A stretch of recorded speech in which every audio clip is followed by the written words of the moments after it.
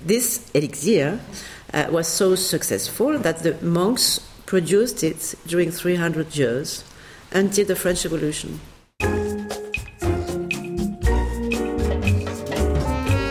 Welcome to the Lush Life podcast.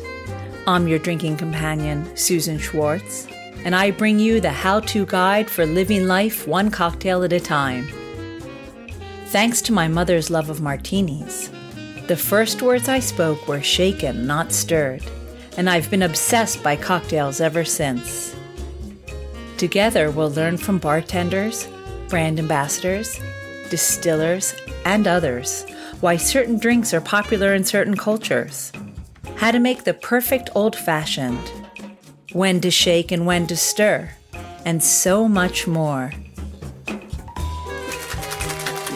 Hear that sound? It's time to cozy up to the bar and let the fun begin. Yes, you're still in the right place. Best Sips is a new name, the Lush Life Podcast, to go hand in hand with its new website, A Lush Life Manual, the how-to guide for living life one cocktail at a time. The liqueur known as Benedictine may have been invented in 1510, when the legendary Don Bernardo Vincelli mixed together 27 herbs and spices to create a secret elixir that wowed them until the French Revolution. But it took Alexandre Le Grand, a successful wine trader, to bring it to the world as we know it now. While visiting the Palais Benedictine in Fécamp, France, I was lucky enough to sit down with Yolande Dubois, the brand homes manager, for a short lesson in Benedictine history, and to sling a few Benedictine cocktails with local famed mixologist Marc Jean. We join Yolande first as she starts in with our history lesson. Okay, so Benedictine dates back to 1510. At this period, monks were living in the Abbey of Fécamp, and most of them were very interested in alchemy. They were interested in herbalists, but they were herbalists. And most of them were looking for elixir which would make the life longer. You know, it was the panacée universelle, the panacea, and they were looking for elixir which would help people to keep healthy. And one of them was Don Bernardo Vincelli. He came from Italy, and he was very interested maybe more in alchemy than in herbs and spices, and he was clearly looking at the universal panacea. So for that he created a lot of elixirs, and one was so successful that he was drunk even by people who were not ill or sick, because it was very good. And this elixir at this time was so successful that the monks produced it during 300 years until the French Revolution. And the French Revolution was a very troubled period, and monks had to escape, otherwise they would have had the heads cut. So the monks escaped, and the recipe of this famous and so good elixir disappeared. But by luck, in 1863, a wine merchant called Alexandre Le Grand from Fécamp in Normandy was sorting old books in his library, and he found by chance an old book which was treating about alchemy a lot. And at the end of the book there were 3 or 4 recipes, and one of them was written by Don Bernardo Vincelli and was a recipe of an elixir based on 27 plants and spices. And at this moment, Alexandre has found the famous recipe, which was disappeared since a lot of years. Had he heard of this famous Benedictine before finding the recipe? I don't think so. I don't think so, because I think if he had heard something about, he would have looked after it. So it was totally lost. The recipe, the whole thing was totally lost. It was lost. And he found these recipes. And he was not looking after it. Mm-hmm.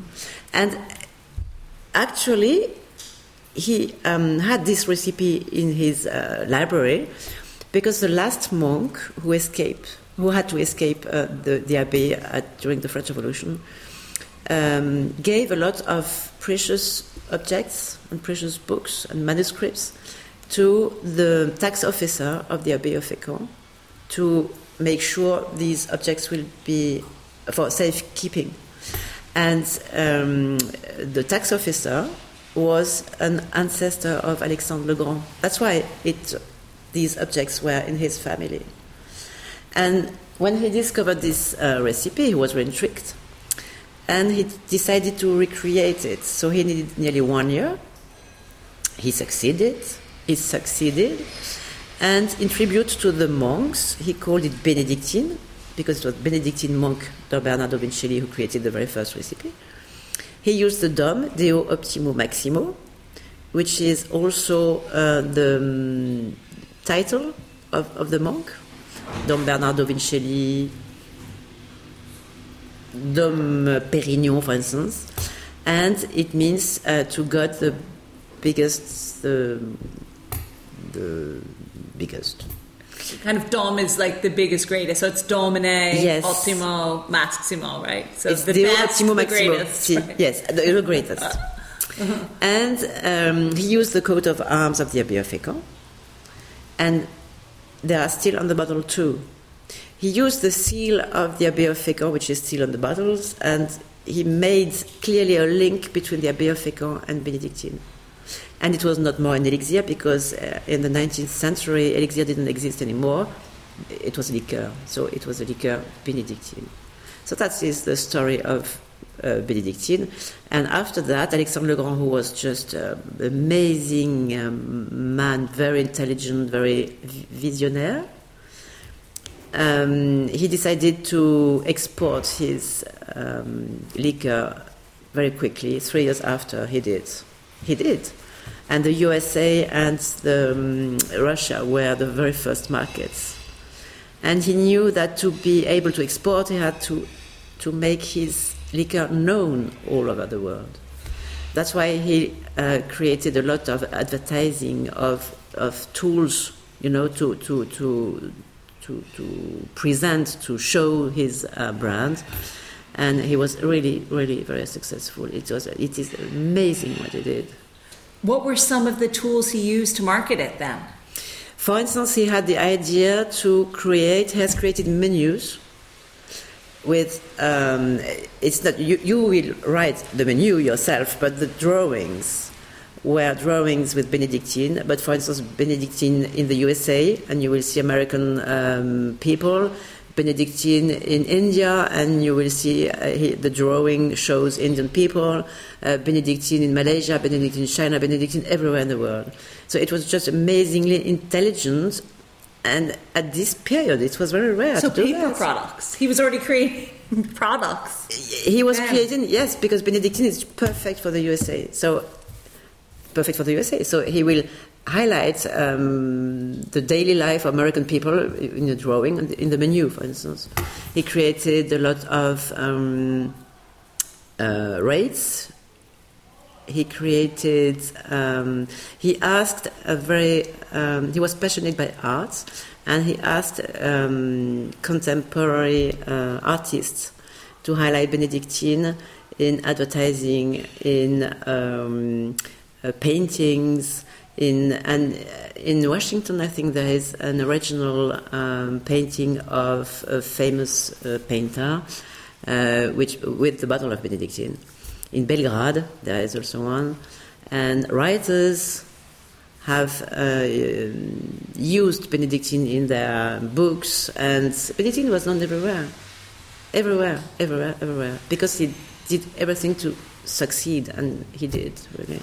And you still use the same bottle, the same everything. It looks the same, doesn't it? Absolutely, the same bottle, and the bottle now is a bit less. How do you say that? Like fat? Yeah, a bit. You're using your hands to create fat. A bit thinner. Thinner. Uh-huh. But that's all. That's absolutely all. His signature is still there. The Benedictine is still there. Dome is still there. The coat of arms of Ficot are still there. Yes, it's the same bottle. And it's the an recipe, iconic the bottle. recipe. Oh, the recipe is the same. It's the same. Yes, it's the same. And you make some amazing cocktails, right? Yes. And you have a famous bartender. Yes, with Marc Jean. All right, should we go speak to him now? Yes, please. That's a very good idea. All right. After I spoke with Yolande, I was able to have a short interview with Marc Jean, head bartender of the 5-star Normandie Barrière in Deauville, and mixologist on call for the Benedictine cocktail workshops. A few years ago, 5 years ago, Paris Benedictine decided to communicate about mixology around Benedictine. And they were looking for an ambassador who lives not very far away from here, and somebody who comes very quickly to make workshop at Palais Benedictine for groups, for individual people. So we started this fabulous adventure 5 years ago now. And where were you working? Where are you working? My main job is head bartender at Hotel Normandie Barrière Deauville. It's a 5-star hotel on the coast. So at 1 hour from here. And I heard that they were looking for somebody to make professional bartender to make a workshop. So I met Julie 5 years ago, and we started the adventure around the workshop around Benedictine mixology, and it's a very nice adventure. And where are you from originally in France? I'm from Normandy. Normandy. Yes, I'm a local. So, in Normandy, we've got two very famous spirits. We've got the Calvados and we got Benedictine. So I love to work with Calvados and I love to work Benedictine because Benedictine is, of course, a well-known liquor around the world, but everybody knows Benedictine neat or on the rocks. And we have again a lot of work to make to make Benedictine to make the communication around Benedictine mixology. We have a lot of work to do again to make it known because people, not enough people for me, know Benedictine around mixology. And today, it's a liquor you can find all over the world in famous bar all over the world, very famous bar. And bartenders love to work with Benedictine because it's very specific liquor with a very complexity aromatic. And it's very nice to work with this kind of liquor. But we have to communicate, we have to work, we have to do a lot of work, a lot of workshop to make it all over the world. Why did you start working in hospitality?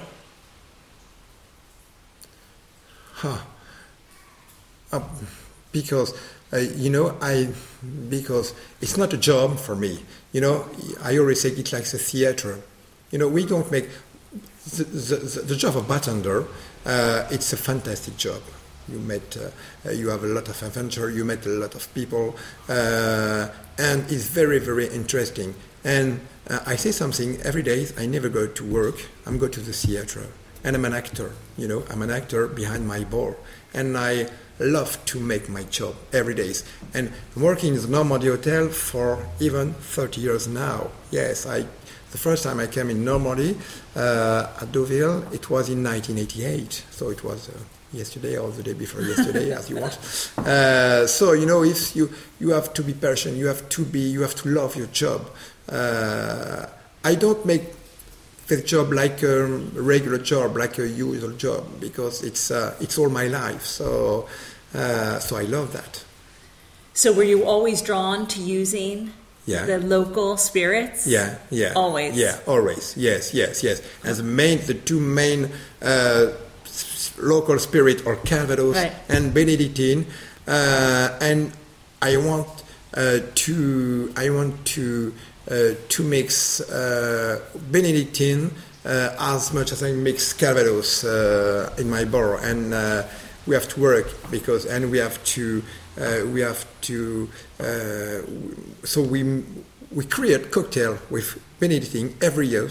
We put on our cocktail list, and our job is to make them discover to our clients every day. So this must have been a dream. Yeah, it is, yeah.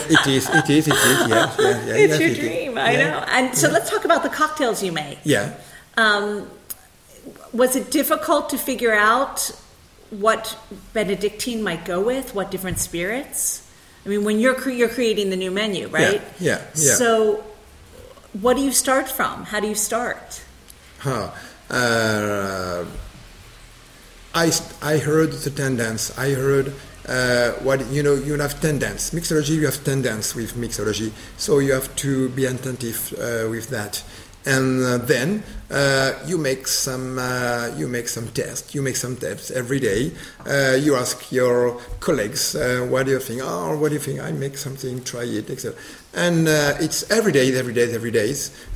We are lucky because every day we have on the market spirit, new liquors, new creams, new syrup. So new spices. So we can. It's a mixology. It's like cooking, so you can create every day something different, and so it's my job, but it's I never create something alone. I need my team to make this job. It's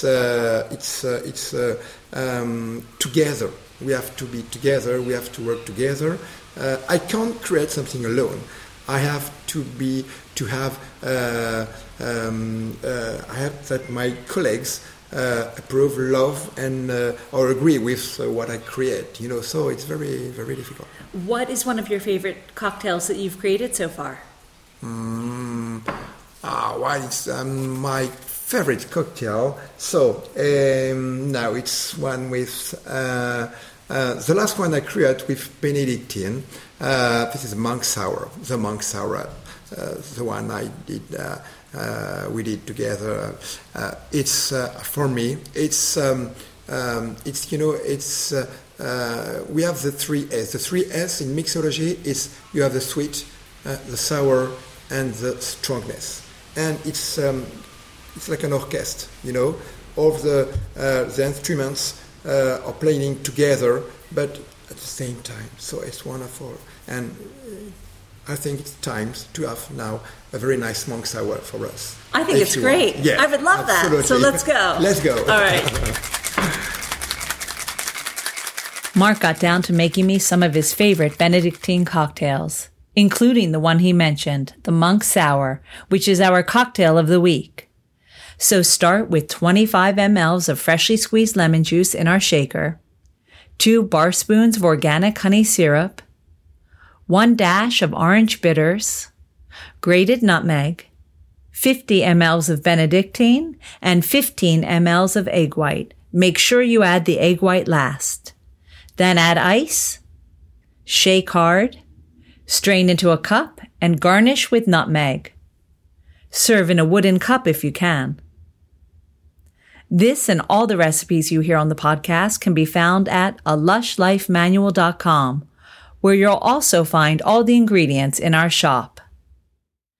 Thanks so much to Yolande and Mark for introducing us to the past and modern history of Benedictine. Yolande told me that if you feel as if you have a cold coming on, the perfect antidote is a little Benedictine in boiling water. Sometimes I drink it even when I don't have a cold. It's just that good. Next week, we head east. That's East London, as in the East London Liquor Company. Mikey Pendergast, not only one of the founding members, but also the East London Liquor Company's official brand ambassador, is here to regale us with stories of archaeology, neurobiology, and the most important, mixology. Until next time, bottoms up. Thanks for listening to the Lush Life Podcast, the sister of A Lush Life Manual. For more information and links to everything you heard, plus a bit more, please visit alushlifemanual.com. Always remember the wise words of Oscar Wilde. All things in moderation, including moderation. And always drink responsibly. Okay, I said that last part. Theme music is by Steven Shapiro and used with permission. Lush Life is produced by Evo Terra, and I'm your hostess, Susan Schwartz. I'll see you at the bar.